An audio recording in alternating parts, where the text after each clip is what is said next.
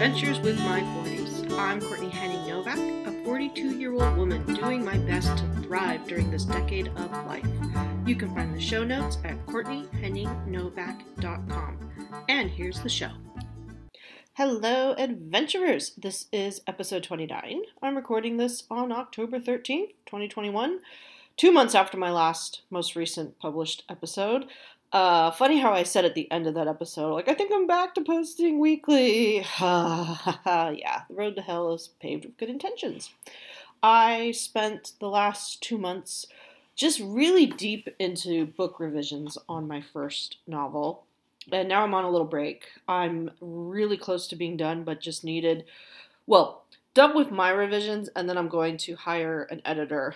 I'm going to be indie publishing this book, and like my memoir, and like with my memoir, with that I had an editor read it and give opinions. It's better than going to paying for a writing class, because it's just very individualized, and I learned so much from hiring an editor for my first book.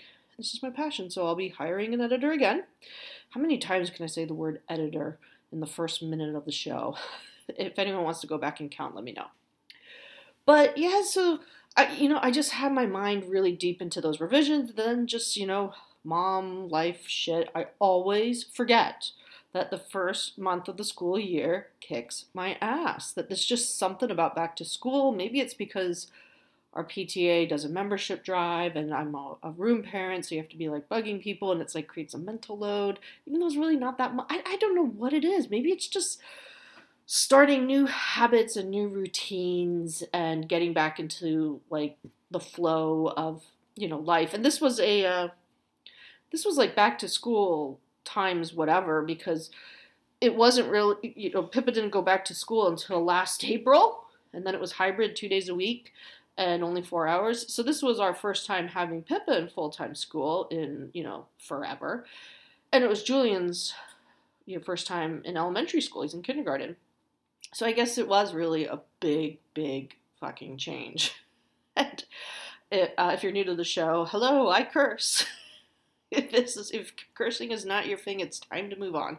There was this girl or woman in college who I was friends with at the very beginning of my freshman year of college, and who one time criticized me for cursing. And she's like, "Do you have to swear so often?"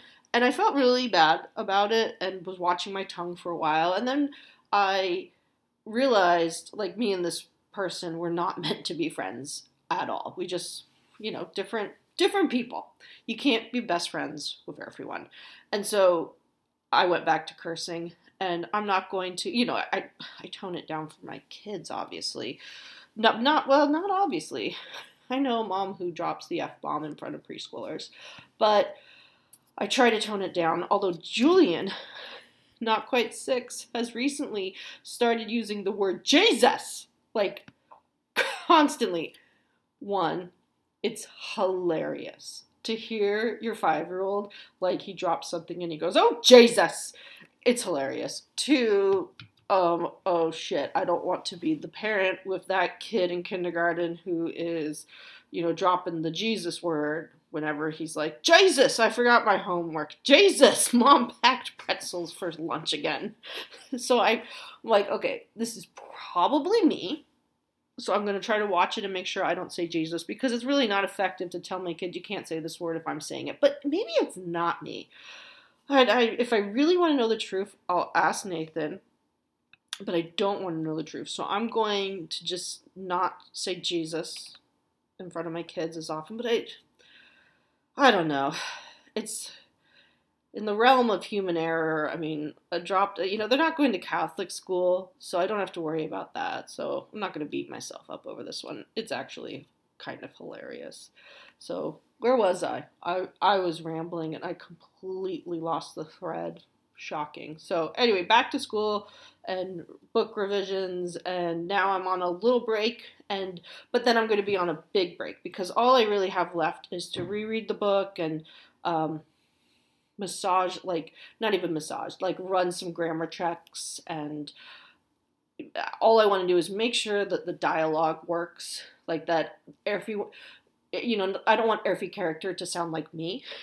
have to give them their own voice. And then it's going to an editor, hopefully like early November, and then I'm taking off the rest of the year. Of course, my version of taking off is not exactly, I'm just not a kick back and lay in the hammock all day looking at gossip magazines. It's just not me. So me on vacation is like, I'm really excited to declutter. I started that yesterday. First I'm going, all right, so it's Operation Reclaim the House. And I actually launched a TikTok channel about this yesterday. I am slightly obsessed with TikTok. I'm having fun with it. And I never got how to make like videos for YouTube, and I've tried uploading things and like the internet connection is too slow, but TikTok is easy and fun. So I'll try to remember to post in the show notes. Here, I'm going to write a little note to myself now. Show notes, my TikTok handles. I have several. It's kind of crazy. It's a little bit of an obsession, but I'm having fun with it. So there you go. So I started Operation Reclaim the House, and phase 1 is to declutter all the shit, of which there's a lot. Phase 2 is I'm going to deep clean. I have had, and I think I've done an episode about this, about neglecting the housework. I've been totally on board with like a philosophy of neglect the housework for years and years and years, and it's the only way that I get to do any writing while being a stay-at-home mom. And and it wasn't my thing, and I didn't care about decorating, and I was like, so long as it's not like no government authority is going to take my children away from me, it's okay. And then like a switch flipped like a couple of months ago, and I suddenly see the messes. Like I see the smudges on the walls. I think it's TikTok's fault actually, because I somehow fell down like a hole into the abyss of clean talk where it's just people showing videos of cleaning things, and it's so emotionally satisfying, and it inspired me to start cleaning little parts of the house. And like I was doing the toilet bowl cleaner hack where you put it on your grout and you let it sit for a while and it bubbles up. And like I'm looking at my kitchen floor right now, and I can see where I've done it, and it looks gorgeous clean grout, and I can see where I haven't done it, and it's like filthy. And so, but I realized I was going to go crazy trying to deep clean the house before decluttering, and that I was going to go crazy if I didn't get my book revised and off to an editor, because it makes more sense to like work on the house when the book is with an editor and I can't work on it anyway.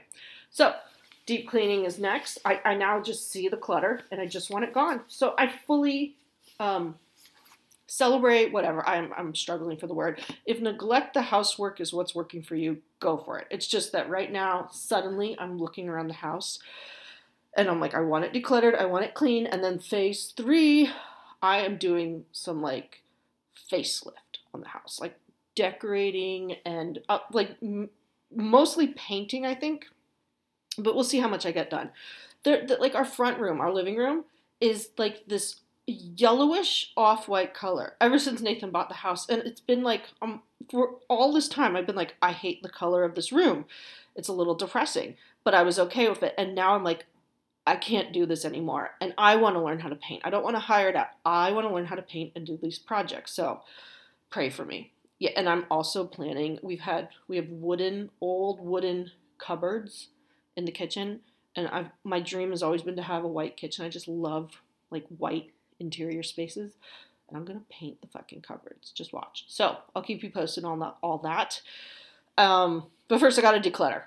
I started today with yesterday I decluttered the kitchen pantry because the Tupperware situation I was gonna lose my mind. And then this morning, I decluttered the trunk of my car, because if I'm going to be decluttering, I'm going to be making a lot of trips to Goodwill and also to a craft supply store that sells used crafts in Pasadena, because, hello, craft hoarder, I'm a little terrified of like my 20-year yarn stash. So I was like, well, I need to have a trunk, access to a car trunk. It feels so good. And once I did the trunk, I did the rest of the car, and it's like a new car. I want to go get it detailed, but I'm like, no, that's part of deep clean. We'll wait till phase 2 deep clean. Okay, so that's life lately.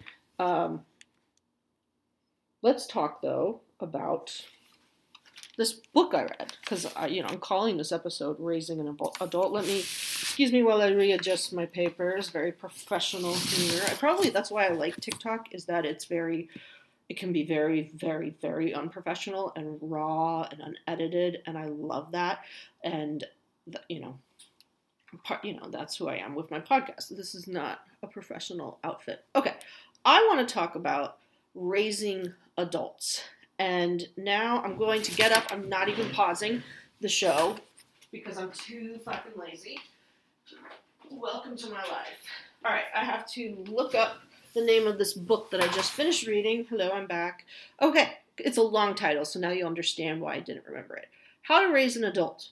Break free of the overparenting trap and prepare your kid for success, by Julie Lythcott-Haims. Say that 3 times fast.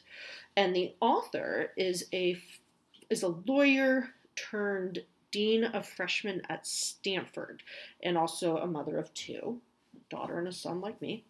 Excuse me, I'm going to take a sip of my Coke Zero. Coca-Cola, I am still waiting for that sponsorship opportunity. And so this book, a friend recommended it, and it is so... it's so good. I try to not read too many parenting books because it drives me batshit crazy. I read, so many parenting books the first few months after Pippa was born, when I was sinking further and deeper into postpartum depression. And the parenting books just drove me crazy and made me just doubt my own abilities as a parent and question myself. And I've realized, I already know, I know best for my kids, and I know best how to parent my kids, and going to other experts and of course I don't ever meet these experts, but wanting the approval of the breastfeeding, people who are very pro breastfeeding, wanting the approval of people who are pro baby carrying or co-sleeping or sleep training, whatever. If you're anything like me and you were ever an approval junkie, reading too many of these books can, drive you crazy because you're, again, looking to get someone else's approval, even if you never meet them. But this book, it is a parenting book, but it was totally worth it. And I'm glad I read it. It's a lot about how we overparent, how we're too involved with our children's lives. And the author was inspired because in her work as a freshman dean at Stanford, over the years, she saw children, freshmen, they seem like children now to me, becoming more and more helpless, and parents being more and more involved, and these students wanting their parents to be involved, and parents going so far as to rent an apartment near campus and coming out to do their kids' laundry. Parents who talk to their kids every day to go over their schedule and then remind them this paper's due, you should start doing your research, and exams are coming up, and and micromanaging. And then it goes even further. She had stories of parents who are involved in their children's getting jobs. She spoke to people who, job hiring, who are, human resources, whatever. Me, I blank on words often. Talking to, big corporate organizations, and they would say, we would call job applicants only to find out that the parent had submitted the application and forgotten to tell their kid.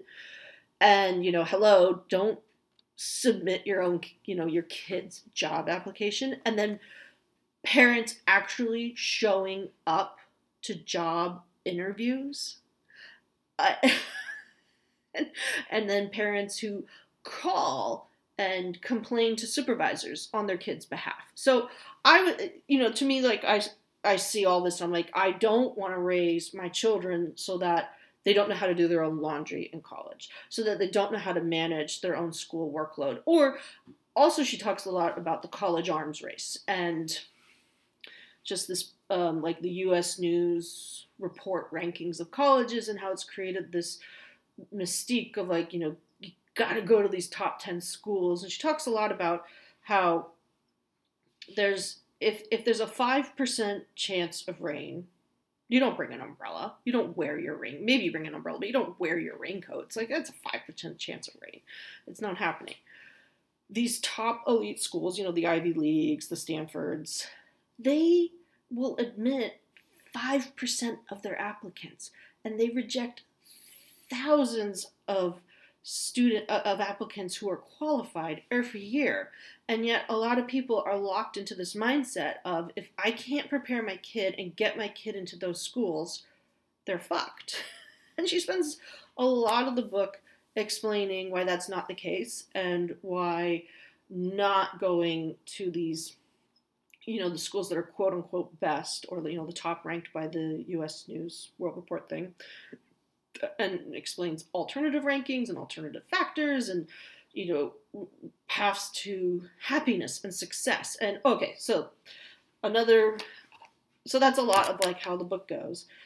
One of the takeaway points that was actually at the end of the book, just used the word happiness, which reminds me, I was listening to this on my way to yoga, and she was talking about how a lot of people just want their kids to be happy. And I was like, yep, nodding along, yeah, I want my kids to be healthy and happy. And she said, I was listening to the audiobook, of course. She said, well, that actually places an unfair burden on your kids, because they feel like they're obligated to be happy all the time, that their parents' happiness depends on their happiness, so that they have to like force themselves to be happy. And as soon as she was saying all this, I was like, oh shit. Because that's just not the human experience. When I really think about it, I don't want my kids to be happy all the time. I want my kids to have meaningful, fulfilling lives. And in a life like that is not nonstop happiness. A life like that includes all sorts of feelings, the whole range, negative, positive, whatever. It includes challenges. And if I'm wishing just pure happiness on my kids, it's like that, the movie Inside Out, the Riley character, she's like forcing herself to be happy for her parents, and she's denying the sadness. And really, she just needs to feel sad to get back to a place of joy. Oh, I love Inside Out. It's such a good movie. I'm like, always, like when my kids are, every now and then I'll hear them say, hey, let's watch Inside Out. I'm like, yes! And I'm like skidding across the house, like, I'll watch this one with you. Still haven't taken Julian to see Paw Patrol movie, by the way. And he mentioned it the other day, and I am resisting. I mean, like, hands biting on the knuckles, resisting the urge to be like, that is a baby show. You are in kindergarten. You are obsessed with Minecraft. Let the Paw Patrol shit go. And he hasn't watched a TV show in, I think, months. I'm like, I'm not doing this. I love you. I really do. But I am not taking you to see the Paw Patrol movie. I will stream that shit for him when it comes out on, I don't know, Netflix or wherever it goes. I don't want to pay like $30 to sit and watch Paw Patrol for an hour and a half.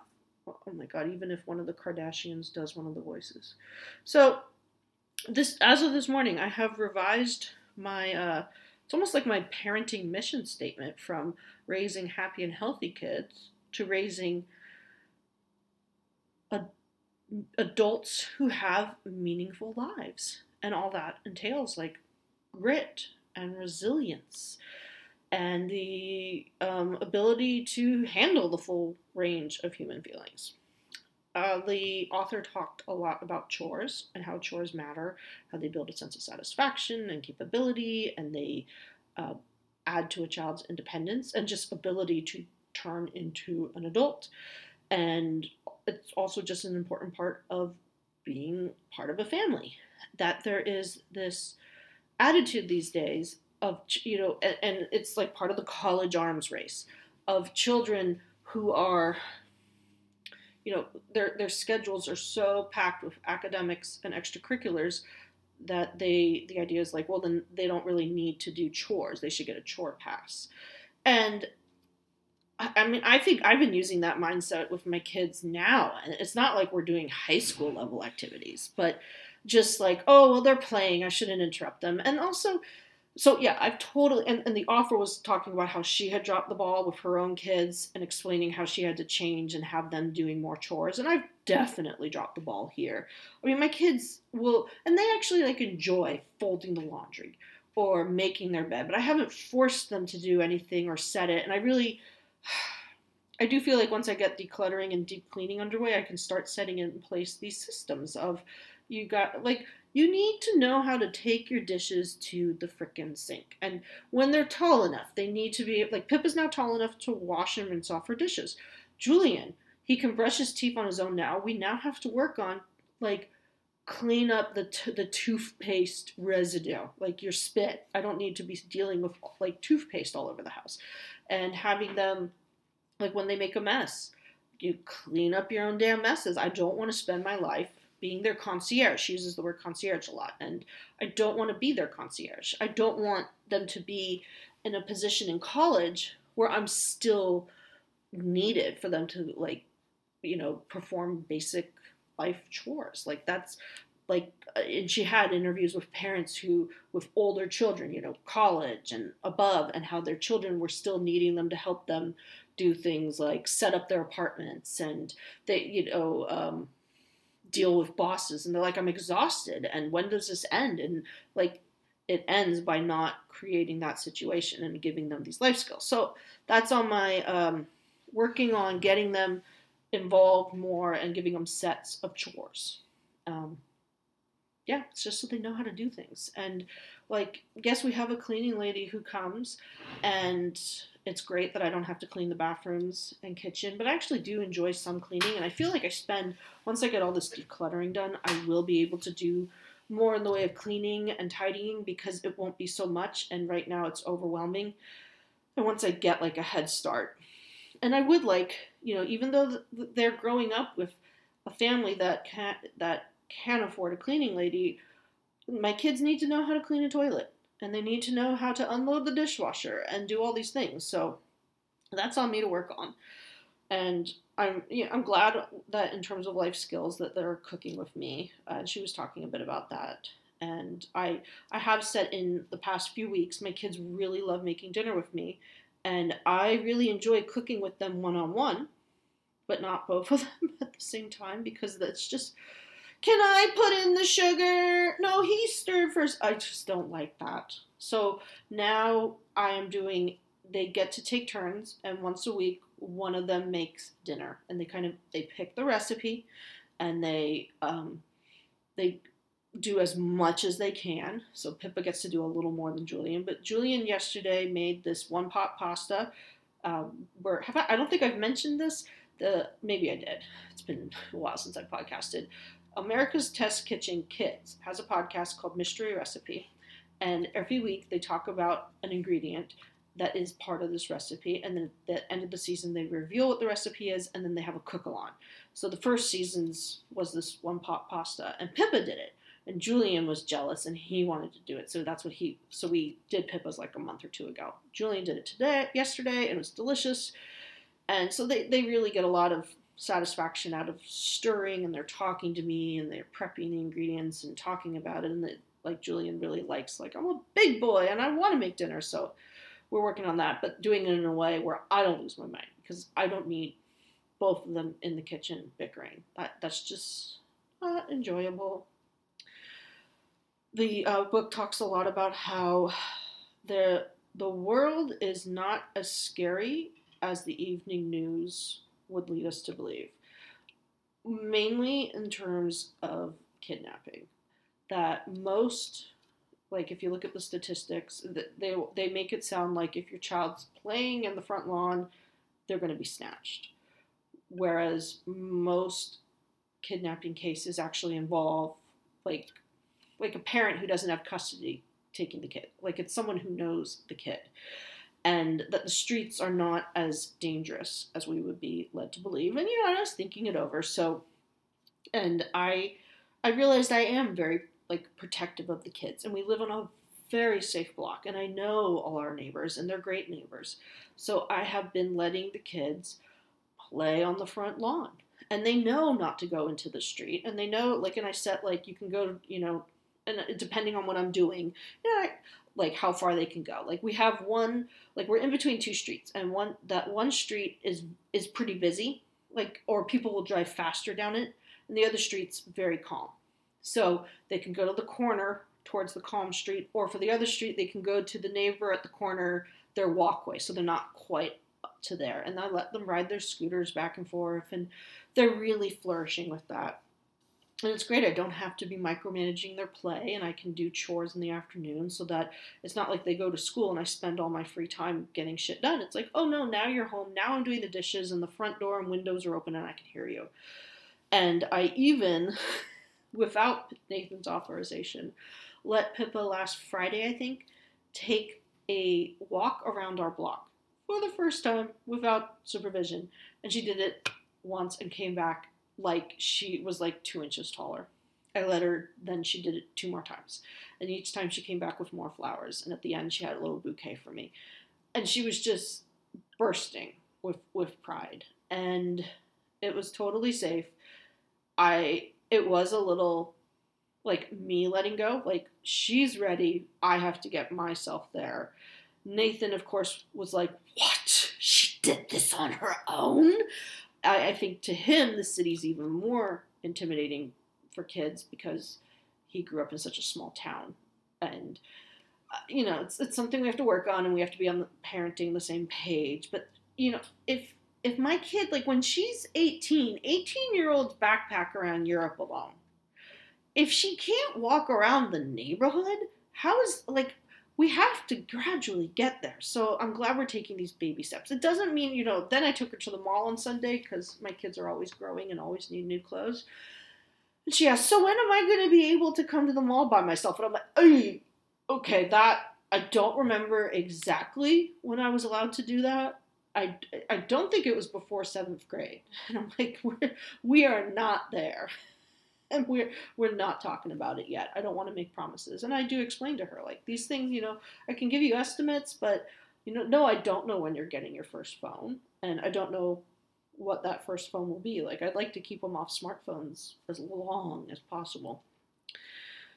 So the book also talked about the college arms race and kids. She talks about how kids are basically like, it's like you put blinders on them and they're being whipped towards the destination of the best possible college and then the best possible graduate school, and they're set on these paths towards being lawyers or doctors, and without really regard for who the kid is and what would work for the kid. And I love this analogy.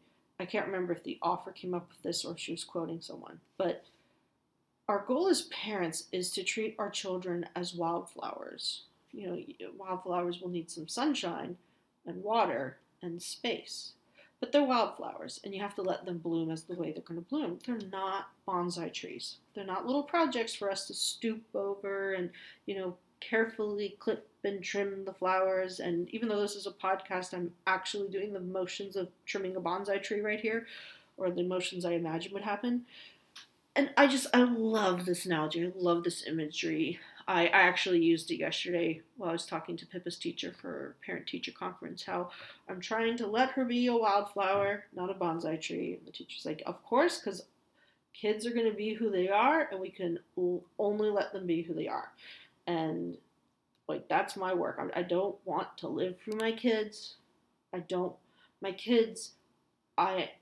madly in love with them, but they're not my passion. They're not the focus of my life. They're a big, big part of my life, but the author talks a lot about how it's important to live your own life, to not live your life through your kids. That could be a subject for 10 more podcast episodes, but my voice is getting tired, and I really want to go declutter my my leggings and shirts drawer because it's turned into a shit show before I pick up the kids from school. So I will leave you with the parting thought of, right now, I am not raising kids. I'm not raising students. I am raising adults. And I highly recommend this book, How to Raise an Adult. I'll put it in my show notes, a link. The author has written another book. I forget the title is something like Now It's Your Turn. And I definitely want to listen to it. I'm going to make myself wait a few weeks. And when my brain's fresh and ready, I'm going to give that. I'm not going to say that I'll be back in a week, because if I say that, then it'll be like 6 months again. So I'll be back when I'm back, and I hope you're well. Thank you for joining me for this episode of Adventures with My 40s. You can reach me through my website, CourtneyHenningNovak.com, or on Instagram at Courtney.Novak. If you're enjoying the show, subscribe so you don't miss new episodes. Have a great and wonderful week.